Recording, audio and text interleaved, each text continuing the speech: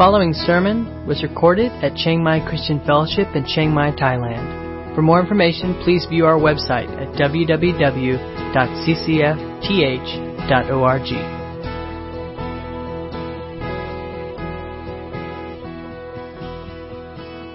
All right, good morning. Glad you're here this morning.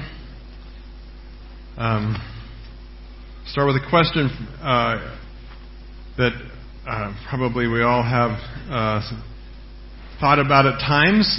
Maybe not, but I'm guessing we probably have. And the question is, does God really have a plan for our lives? Does God really have a plan for our lives? Certainly we have the sense that He has a big plan for the universe, and we may talk about God's will for our life. But does He really care about me that much? I mean, that specifically, is His will so detailed that He has specific things written into His plan with my name on it, with your name on it? Probably most of us would say that's true at some level. But then that raises the next question: how do we know what that is? Right? How do we know what God's will is for our life? How do we discover this plan that God has for us? I just had somebody this past week say something to the effect that, he wished God would send him an email more often. Right? Anybody there? Like, why doesn't God just send an email with instructions? That would help things, wouldn't it? How can we discover this plan, this purpose for our life that often seems so hidden and mysterious? We've been looking in Numbers chapter 1 through 10 with the theme God with us. Today we're looking at the last two chapters at the end of this section. And like the rest of this large section, each section, each subsection begins with the words, "And the Lord spoke to Moses." Right? And there's actually four instructions, four more things that God talks about to Moses in these last two chapters. And all four things kind of have the common theme of gathering and going. So the title I've given this message for this morning is Gathering and Going. They are to gather for worship, and they're to go forward on the journey toward the Promised Land. They've been, just to give some timetable here, they've been camped out at Mount Sinai now for 11 months.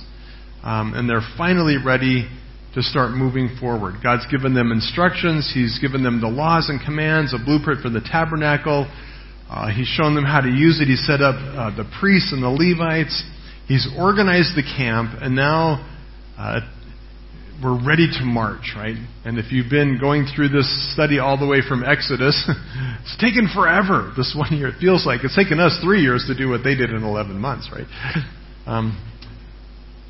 So let's look at these. We're going to start by surveying these four areas where we see this gathering and going. And then we'll come back to this question of how this applies to God's leading in our own lives. And there's some cool connections that we can learn about how God wants to lead us.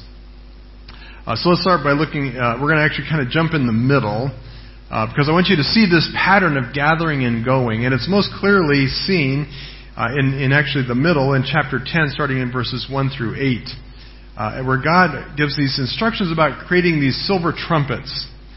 So let's start there, chapter 10, verse 1. The Lord spoke to Moses, saying, "Make 2 silver trumpets. Of hammered work you shall make them, and you shall use them for summoning the congregation and for breaking the camp." Okay, breaking camp.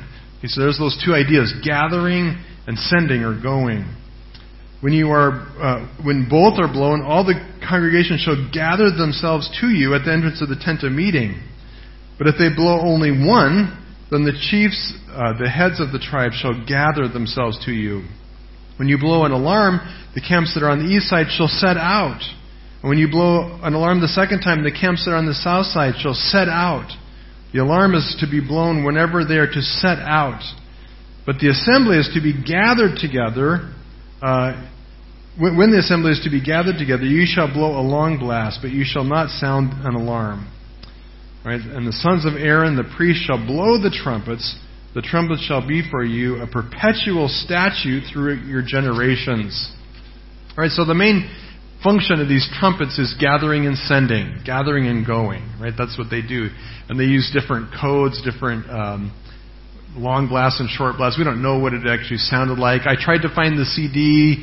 I looked on iTunes. I looked everywhere. I couldn't find the CD of this, sadly. So we don't know what the sound was, but somehow there was a signal, and one signal, a long blast of some kind, meant they gathered. And then there was some kind of alarm, maybe a short blast or more of an urgent blast, and they were to go, right? So it was the way they communicated. They didn't have email, they didn't have their phones, so they could just tweet. Moses couldn't. It was so much easier if you could just say, okay, everybody ready, we're leaving now. Right? So instead they used this trumpet to do that. And the priests themselves were the ones who were to blow it. And we're going to back up in a minute and look at the cloud. And when they blew the trumpet to go, worked in conjunction with the cloud, which we'll see next. What's interesting about this, though, is it says it's to be a perpetual state. Now, this phrase, we may not really think much about it, but in Scripture, when it talks about something being a perpetual state, it meant this was a really big deal. This is something that was to be true for them for generation after generation after generation. We might look at this and you kind of read through this and it's like, okay, they had trumpets, okay, nice. But this was a big deal for them. It was a perpetual statute. Not only for wandering through the wilderness, but actually they would use this when they settled in the land. And there it was used for the same purposes, to call them for worship and to gather them for worship, and also to call them together for war. Interestingly, I think I have a picture of this. If we could go to King Tut's tomb.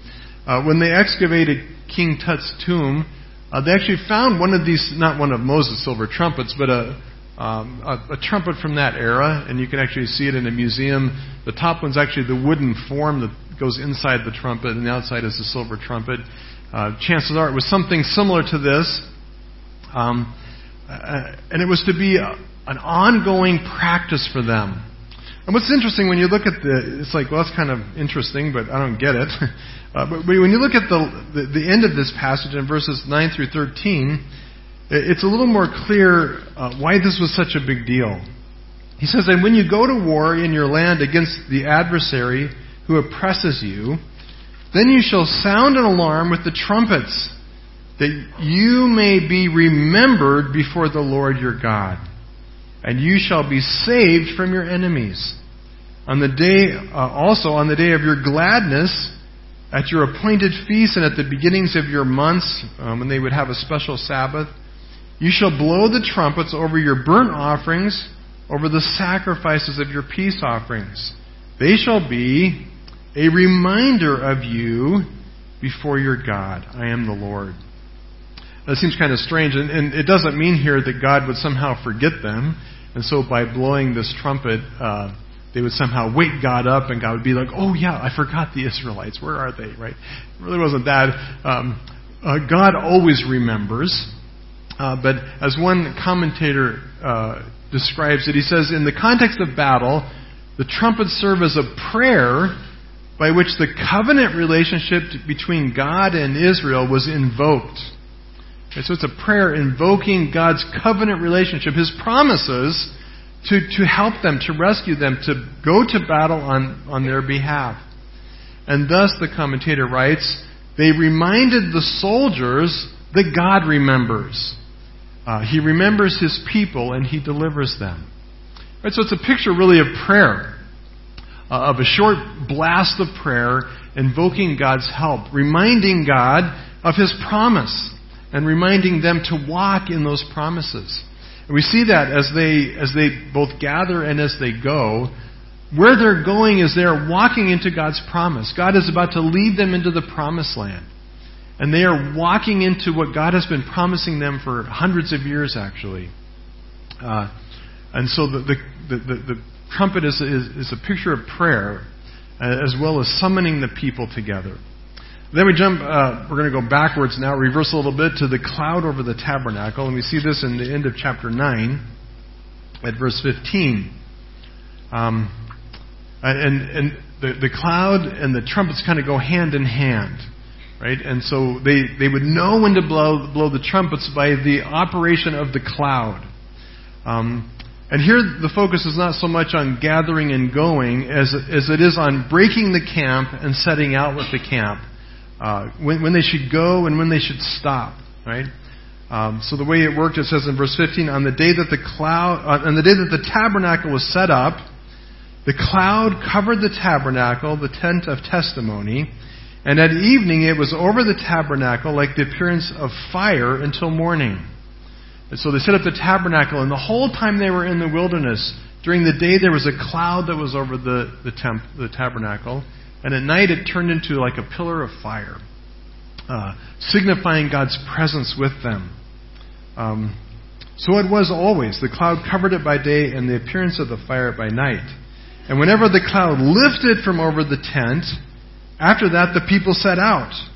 And in the place where the cloud settled down, there the people of Israel camped.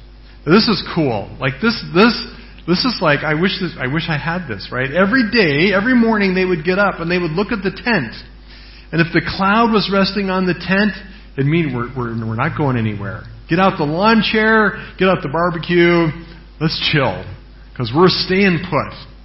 But if the cloud had lifted, and I don't know what that looked like, where it went, or how high, but somehow it was different. If it had lifted off the tent, time to pack.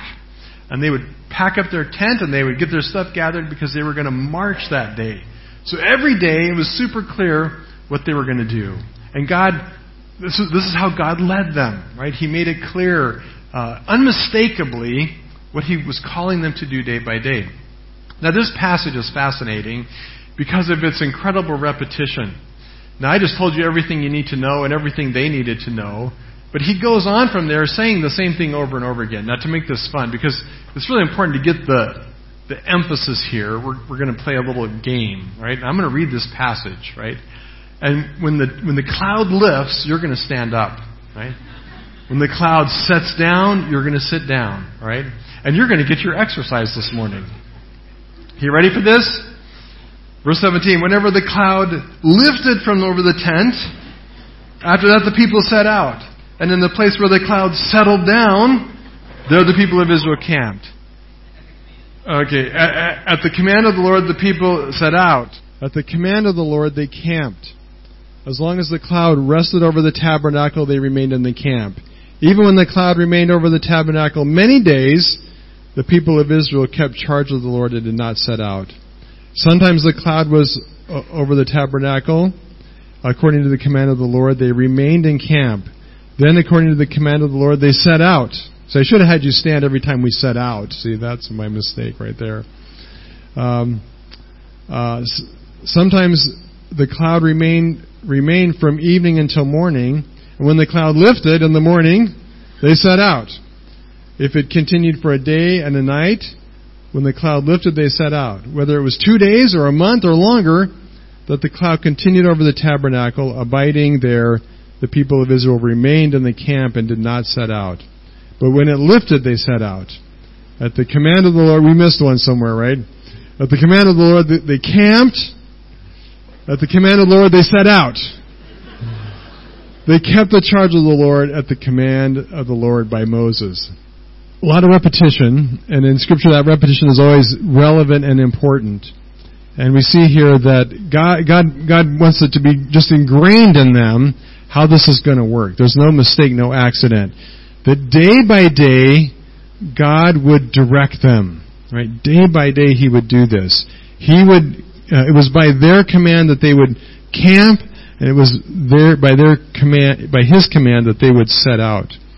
And here's the thing: they knew where they were going. Right? They knew that they were headed to the Promised Land, and that God was leading them to Canaan, where this land that He would give them. And here's the thing, there was a much more direct, easy route, right? And they all got out their maps and they're all like, yeah, we know the highway. There was a major trade route between Egypt and Canaan that everybody knew, right? But God chose not to go that way. He chose to take them off through the desert and through the wilderness, where they had no idea where they were going. And it's important that God here is leading them moment by moment and day by day, right? they know the main end destination, but the route, the next camp, the stops along the way, when to go, when to stop, they do not know. And what's even more, sometimes, they just know day by day. Sometimes it says they wait a day, sometimes a month, sometimes it says longer, right?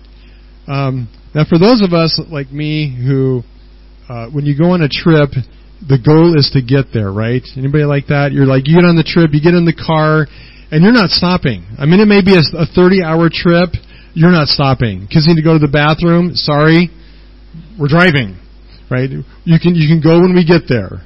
But how much further? Like 3 days. Just hold it, right? So you know, those of you who that's how we are, right? We're on a mission, right? Imagine this, what do you mean we're not going today, right? What do you mean we're waiting? We've been waiting for a week. What's the holdup, right? But that was God's leading them day by day, step by step. Would have been very hard for them. And then there's those of us who want all the details, right? There is some comfort in knowing the full itinerary. Okay, so those of you who are like that know who you are, right? You need every stop along the way. You need to know the name of the hotel. You need to know the exit you got to take, right? You want to know every detail from point A to point B, right? They didn't have that, right? God didn't say, here's your itinerary. I couldn't look it up on Google Maps and download the step-by-step, turns and no, right? Day by day, they got what they needed for that particular day, and that was it, right? The cloud lifted, we go. The cloud sets, we stop, right? That's all they got.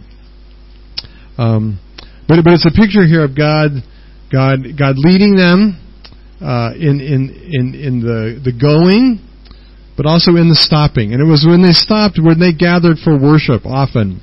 Not the only reason they stopped, but it was a big part of it. And we see that backing up even a little farther, that in the beginning of chapter 9, God reminds them, He commands them. Let's read in verse 1. And the Lord spoke to Moses in the wilderness of Sinai in the first month of the second year after they had come out of the land of Egypt. Okay, this has been 1 year since they left Egypt, all right? So the first Passover was while they were slaves in Egypt. Now a whole year has gone by, and God commands them to celebrate really their first Passover after they've left, right? After they've left Egypt. He says, let the people of Israel keep the Passover at its appointed time. On the 14th day of this month at twilight you shall keep it as its appointed time. According to all its statutes and all its rules, you shall keep it. So Moses told the people of Israel that they should keep the Passover, and they kept the Passover in the first month on the 14th day at twilight in the wilderness of Sinai, according to all that the Lord commanded Moses. So the people of Israel did. Right? So here they are. The focus is not so much on going. Obviously, here the focus is on gathering to worship and celebrate God's saving work when He led them out of Egypt. And they are specifically to celebrate God's grace in saving them. They were to celebrate that great saving work. And the reason this was significant for them as a people is that this all happened before any laws or commands were given, right? One of the dangers, and as Israel saw God's promises fulfilled and saw themselves move into the promised land, one of the things that happened is they had the temple and they had the rules and the laws and the sacrifices, and it was easy for them to begin to think that this was something they deserved, right? They were good people who kept all the rules, and so that's why God was good to them. But Passover was important because it reminded them that God's original work of saving came at a time when they hadn't done anything. They didn't even have a law, right? This was a year before the law came to them. They didn't even have the law of God. And God provided for them and gave His salvation as a pure matter of grace, right? There was nothing they had done to deserve it. And so it was important for them to remember God's gracious and mighty saving act before they were anything. It's interesting later on when you read it in the prophets, when the nation was in decline and when things were not going well, it was clear that they had stopped celebrating Passover. Right? In fact, some of the kings, reinstituted this celebration that had been neglected for many, many generations. Right? And there's a link between remembering God's grace and walking faithfully in His promises. Right? In verse 6, a situation came up that Moses had to deal with. And the situation was this. There were some people who were unclean because they had touched a dead body. A family member, a friend had died, and they had to take care of the body. And so they felt they were disqualified from keeping the Passover. And so they come to Moses with this question, what should we do? We can't celebrate it because we're not clean. So what do we do? And I love Moses' answer. Notice what he says in verse 8. Moses said to them, wait that I may hear what the Lord will command concerning you. Right? Moses doesn't make stuff up. Right? He waits to hear God's specific instructions. And God's instructions are this. He says they can have a makeup day. Right? 1 month later, they can celebrate Passover as a makeup day. So if they're unclean or if they've been on a trip and they're away in the future, they can make it up 1 month later. But he says what they cannot do is skip it. Right? What they cannot do is fail to celebrate grace. This is how important it is. And notice what he says in verse 13. But if anyone who is clean and is not on a journey fails to keep the Passover, that person shall be cut off from his people because he did not bring the Lord's offering at its appointed time. That man shall bear his sin. In other words, celebrating Passover was such a big deal that to not celebrate was to cut yourself off from the people. It was to say, in effect, I don't really belong with you. I'm not one of you. We don't know how God cut them off. It was something God did, if disaster would come on them, or if it just meant God just saw they weren't really of the people of Israel. And so this was a super big deal, that they remember God's saving grace in their lives, that it became a foundation or a root or an anchor for their whole community. That they were God's people not because they kept the law, not because they were so attentive at keeping the tabernacle and the temple and offering all the sacrifices, but because God in His grace and kindness had saved them when they were nothing. Right? Finally, the fourth thing that happens in this passage, jumping back to the other end, is that they finally set out on their journey. Right, so they gathered in worship. Now they're going. They're being sent. And in chapter 10, verse 11, God instructs them again. In the second year, in the second month, so a month after Passover, on the 20th day of the month, the cloud lifted from over the tabernacle of the testimony. But you didn't stand up. That's okay. It's okay. The cloud lifted. So what does that mean? They got up that morning. Imagine, it's been 11 months, right? And one day they get up and the cloud lifted. I can just see them all going, freaking out. I didn't wash my best clothes. I don't know. They're packing. All of a sudden, it's happening, right? They're moving, finally. It's been, for those of us who are studying this, it's been almost 50 chapters since Exodus, through the whole book of Leviticus, first 10 chapters of Numbers. Finally! Yay! They're moving! Praise God, we're making progress. And the people of Israel set out by stages from the wilderness of Sinai, and the cloud settled down in the wilderness of Paran. They set out for the first time at the command of the Lord by Moses. The standard of the camp of the people of Judah set out first by their companies, and over their company was Nahshon the son of Abinadab, and on. And each tribe by tribe, with their leaders and their standards and their divisions, they set out. They're finally moving forward. And when they arrived at Sinai, they were a jumbled, chaotic, just mass of slaves. this very unorganized group of people who are confused and mostly lost. And it's amazing the transformation that's taken place over these 11 months, because now they're leaving ordered and organized, right? Setting out by camps, by groups, by clans, by divisions, in an orderly fashion, with their standards raised over them, like a well-organized, well-disciplined military camp, right? My good friend Ted, where's Ted? Soldier, his soldiering, it's great because he's our associate pastor and he brings to our chaos military order, right? And it's great because he always wants to organize things, because there's something disciplined and ordered and organized if you're going to be a good soldier, right? And that's what God did for the people as He ordered them and as He led them. It was no longer chaotic. It was right, it was ordered, it was organized. And God was in the center and they were marching forward, and God was also leading them, right? So when we look at the summary of all this, we put all these things together as God's gathering them, as He's going, as He's in the midst of all this.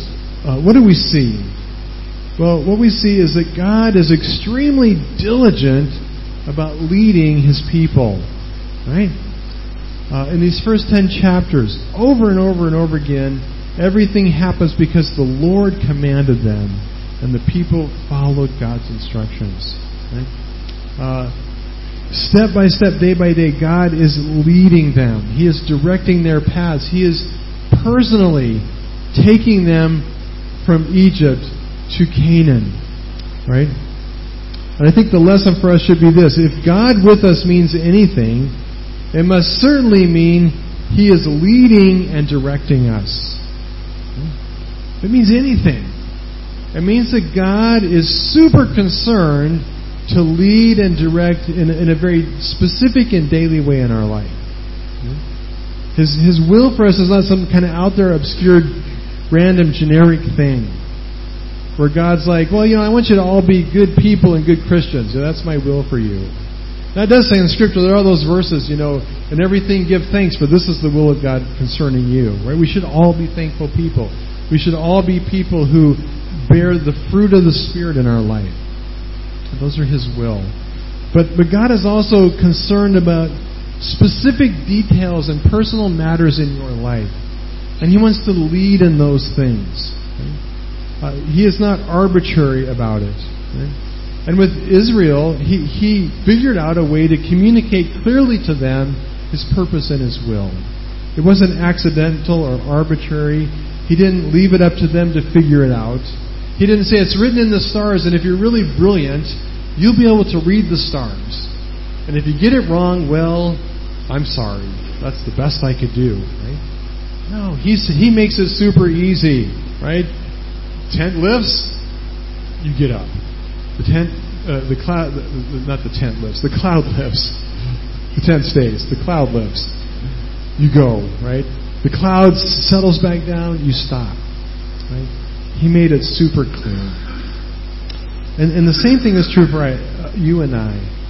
As His children, God wants to lead you in very direct and specific ways, right? We know this verse, Jeremiah 29:11. For I know the plans, God speaking, for I know the plans I have for you, declares the Lord. Plans for your good, for welfare, and not for evil, to give you a future and a hope. God knows the plans He has for you. And they're specific and real. But it brings us back to that second question. Which, by the way, we cannot glorify God apart from doing His will. Right? That's why this matters. It's not just that God is serving you, but His own glory is wrapped up in us being in His will. Because we cannot glorify Him apart from that. But it brings us back to this question, how do we know? How does He lead us? If this is any example to us, there's no doubt, it should be super clear that God has a plan for your life and He wants to lead you in it. But when I got up this morning, there was no cloud. Well, there were clouds, but I wasn't sure if they were lifting or setting, right? And like it wasn't over my truck. Like if it gets on the truck, I drive. If it lives, I don't know. It's not like that anymore. So how do we know God's leading? It is different now for us. We are not led by a cloud, but we are led by the fire of the Spirit within us. Right? So His leading in our era is no less clear, even though it may be less visible. But here's the thing. I believe that God is quite capable and able to figure out how to make His plan and His will clear enough for us to follow. Right? God's pretty smart, and He knows you, and I think God knows what He needs to do to get the message through to you. Right? I don't think God's up there going, "Oh man, I just don't know what to do. I forgot their email address. I was going to email them." No, I think God is genius at communicating Himself, right? But here's the problem. The problem is not with God. The problem is with us. And it's kind of like an old-time radio. I don't know if some of you old guys like me ever, when you were a kid, got a little crystal radio set. We used to sell these where you could build your own little radio. And it was like the coolest thing ever. And it came with this little board and these little diodes and crystals and coils of wire, and you would follow these directions and put the whole thing together. And the promise was that you could pick up real live radio frequencies, like AM radio. And I remember putting mine together, and it didn't have a dial with numbers. It just had this little wheel, right? No LED display, nothing like that. Just this little wheel, and you'd have to slowly turn this little wheel and try to dial in on a radio frequency that somebody was broadcasting on. I remember just so excited. I had my little earphone in and turning that wheel and the static and crackling, and all of a sudden, boom, up pops this voice speaking. And it worked. I was like capturing radio waves with something I made. It was just the coolest thing ever, right? But you had to be really careful tuning it in, and just like that, it was gone. Come back, right? Because you had to dial it in, right? Well, that's how it is for us. God is broadcasting loud and clear. The trick on our part is we have to know how to dial it in. Dial in the frequency of His voice. Tune our lives to hear Him. And from this passage, let me just quickly give you 4 ways that I think we can tune our lives, our hearts and our minds, to hear His voice. First one, and you're not going to like this one, right? I don't like this one. First one is this.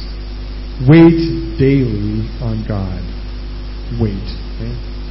The posture and attitude of a person who's going to hear God's voice, who's going to be ready to be led by God, is a person who knows how to wait. Right? How many of you like to wait? I'm getting lots of practice because now in Chiangmai the stoplights are like, I think I waited 7 days last week at one stoplight. I had lunch, I went camping, I watched 3 movies, I read a couple books. Right? I'm getting good at this waiting thing. God apparently thinks I need to practice. Right? Wait daily on God. Right? I love this. Every day they got up, the first thing they did is they waited on God.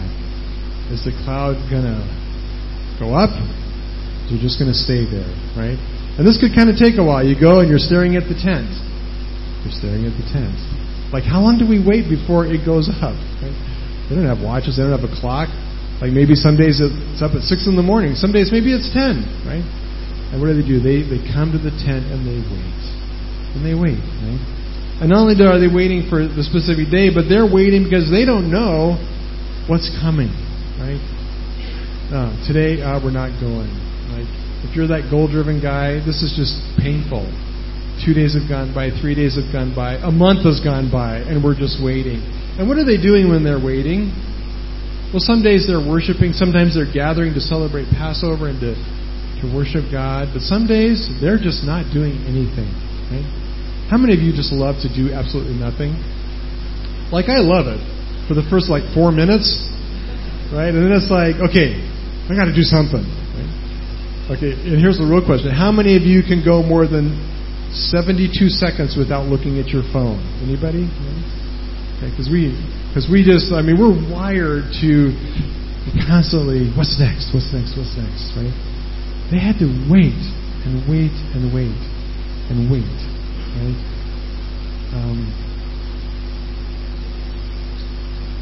Waiting means resting. Waiting means listening. Waiting means seeking. And most of all, waiting means being willing to do nothing. Willing to do nothing. I think one of the reasons we do not hear God's voice is that we will not wait. Right? We give God His chance, and if He doesn't speak His word in our time, which is like 1 or 2 minutes, we charge ahead and say, well, I'm just going to do this. Right? Remember King Saul? This was the downfall of King Saul. Samuel told Saul, you're going to go to battle, but I want you to wait for me, because before you go into battle, I'm going to come and we're going to offer a sacrifice, and we're going to pray that God will give us victory. Okay? And so it said Saul waited 7 days, and after 7 days, he was done waiting. And instead of waiting for Samuel, he took it on himself to offer that sacrifice. And he did it himself, right? And Samuel shows up and he said, for this reason, God is going to take the kingdom away from you because you can't wait. It wasn't his only mistake, but it was one of his big ones, right? Because you cannot wait. If we're going to hear God speak, we must learn the art of waiting, of sitting still in God's presence. Right? Which brings us to the second one. Second thing we need to do is we need to learn to draw near to God continually. Right? Draw near continually. Really, waiting means drawing near. Every morning, they not only had to wait, but every morning they actually had to come to the tent. They had to draw near to hear the instructions, to hear the trumpet blast, to look and see the cloud, if it was lifting or not. Right? And here's a basic principle. I think the closer we are to God, the more we are living in His presence, the more clear His voice and His leading will be in our life. Right? If we're not close to God, we're not going to hear His voice.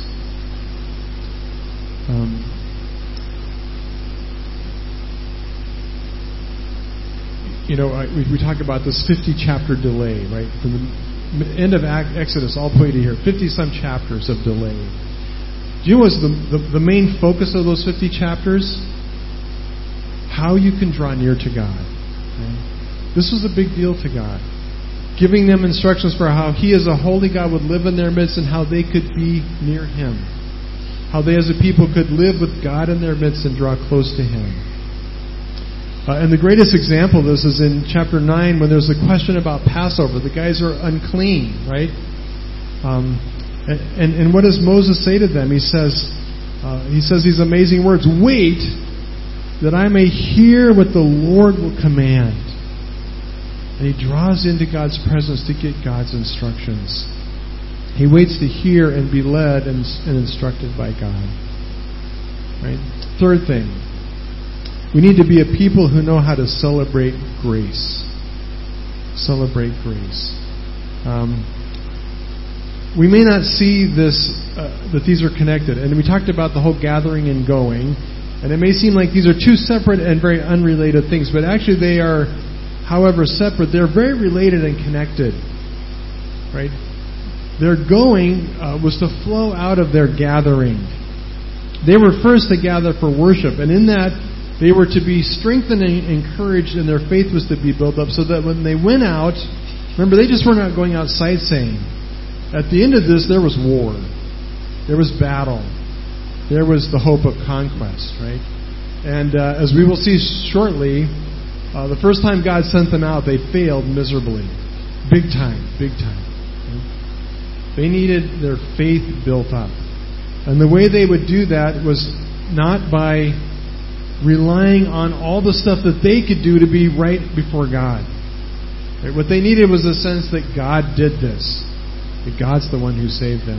And that God, by His power and His grace, rescued them from slavery in Egypt. If God could overcome the Egyptians, the Canaanites were nothing. Right? And on a scale, Egypt was a country, it was the predominant country in the world in that day. Canaan was, I don't want to pick on some poor country, but it was just this poor struggling little country. Right? So it was vitally important that they became a people who remembered regularly God's grace. And the same is true for us. We will hear God's voice more clearly when we are people who are daily, I think, regularly celebrating God's saving grace in our life. God saved them at the cost of firstborn of Israel. He saved us at the cost of the firstborn of heaven. It was by the blood of the Passover lamb that the firstborn of Israel were spared. And it is by the blood of Jesus, our Passover lamb, that we have passed from death to life. That is something to celebrate. And that celebration really does put us in a place to hear God's leading in our life. A great example of this, one of my favorite passages about the church in the New Testament is Acts 13, 1 and 2. Right? Notice what it says. Now there were in the church at Antioch prophets and teachers, Barnabas, Simeon, who was called Niger, Lucius of Cyrene, Manaen, a lifelong friend of Herod the Tetrarch, and Saul. Okay, these were elders and leaders in the church, right? Key people in the church. And what were they doing? Verse 2, while they were worshiping the Lord and fasting, the Holy Spirit said to them, set apart for me Barnabas and Saul for the work to which I have called them. That's awesome, right? They were saying, God, what is your will for my life? They were just worshiping. And in the midst of worship, God spoke His will for them. And I think this is how it works. When we come before God and we see His, and we respond at the awe and wonder of His glory and His goodness and power, we see His great saving work and God's heart to save the world. When we see that and we stand in awe of it, our own small ambitions and petty desires fade and become nothing against the wonder and glory of God and His plans for all eternity. And it's in those moments that God can speak to us His purpose. Lastly, close with this. Final one.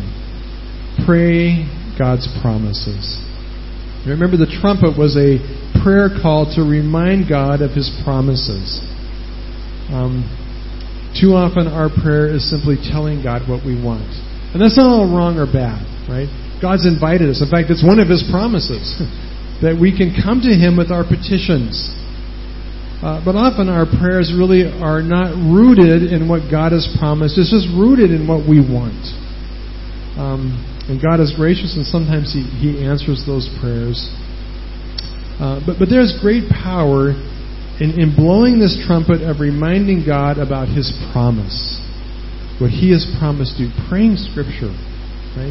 Being aware of what God has promised and praying those things, because God does not forget His promises, right? He doesn't forget His promises. Let me close with this last story to illustrate how this worked in my own life at least once. Many of you know that way back a long time ago when God was first calling me to be a pastor, I did not want to be a pastor. And I don't know all the reasons why, really. But one of them, I think, was that I thought I wouldn't be very good at it. And I feared failing. I feared being not successful. And so for over a year, God was just hammering me that this is what He wanted me to do. And I just kept resisting. And it was ironic because this whole time I was unemployed and I was praying that God would show me His will. Right? God, show me what you want. And God was making it quite clear, but I wasn't hearing it. I wasn't tuned in because I wasn't there, right? I wasn't trusting Him. I wasn't doing these things. And mostly I wasn't praying His promises. But one day, I read Matthew 25, which has the story of the parable of the talents. Remember, the king came and he called the stewards. He gave them 5 talents and 3 talents and 1 talent. And I remember reading that and just thinking, wow, God. And God just really spoke to me in that passage. That I wanted, and the point of the story, I think, is that if you use your talents for the kingdom, you will see great results. Right? That's kind of the message that I got as I read it that day. The guy who took his 5 talents, he used it for the kingdom, saw great multiplication of his efforts. He saw results. He saw fruit. And I remember just thinking, wow, God, I don't really care what I do, but I want that, right? I want whatever you've given me, whatever you've wired me to do, I want it to produce results. And so I want to someday hear these words, well done, good and faithful servant. You've been faithful over a little. I will set you over much. Enter into the joy of your master. And so on that day, I really prayed. I prayed that promise. I said, God, I'll do anything. I'll even be a pastor. I'll do anything. I'll trust you that you've given me talents and you're going to use those talents for your glory in a way that's productive. Right? And as I prayed that promise as an act of faith and also really as an act of surrender before God, God began moving very quickly and in very specific ways. Like, this is how specific and how not just broad in general, but like everyday kind of leading things, right? Just a few days after that, I was driving my car. We'd been on a tour around the state of Colorado with this singing group I was in, and we were on our way back, kind of mid-state, so I wasn't even at home, driving down the highway, and God, I don't know how He did it. It wasn't like an audible voice, but God made clear to me that on that day I was supposed to go to this conference for this ministry organization that was meeting. It's like this group's meeting in Estes Park, Colorado, and you're to go there today. Now, I hate spontaneity, right? I am not. You can ask Denise; she'll confirm this, right? She says, "Hey, let's go here." It's like, okay, I need about a 3-week warning on that one, right? Let's go to Lotus. I need 3 weeks, right? I am not spontaneous. But God was like, no, I mean now. Like right now, as you're driving on the highway, you need to get off at this exit ramp right here and take a completely different direction and go to this conference. It's like, I had a million questions. But it was clear that's what God wanted. And so I told Denise, I think we need to go there. And she's like, okay, let's go. And we turn on that exit ramp and we make our way up to Estes Park and we went to that conference. And God began to confirm. And they're like, wow, we've been praying for you. It's like, you finally showed up. Right? And God started working in very specific ways. And within 3 months, I was planting this church in Southwest Colorado. Right? And for me, that was very dramatic. And I think it's super dramatic when it's a 180 U-turn. Right? It's not always going to be that dramatic. Because when you're on the right path, it's going to be little steps. But God wants to lead us in those kind of specific ways. Right? He wants to lead you. And He will do it if you will be attentive to His word. Let's pray. You've been listening to a sermon recorded at Chiangmai Christian Fellowship in Chiangmai, Thailand. For more information, please view our website at www.ccfth.org.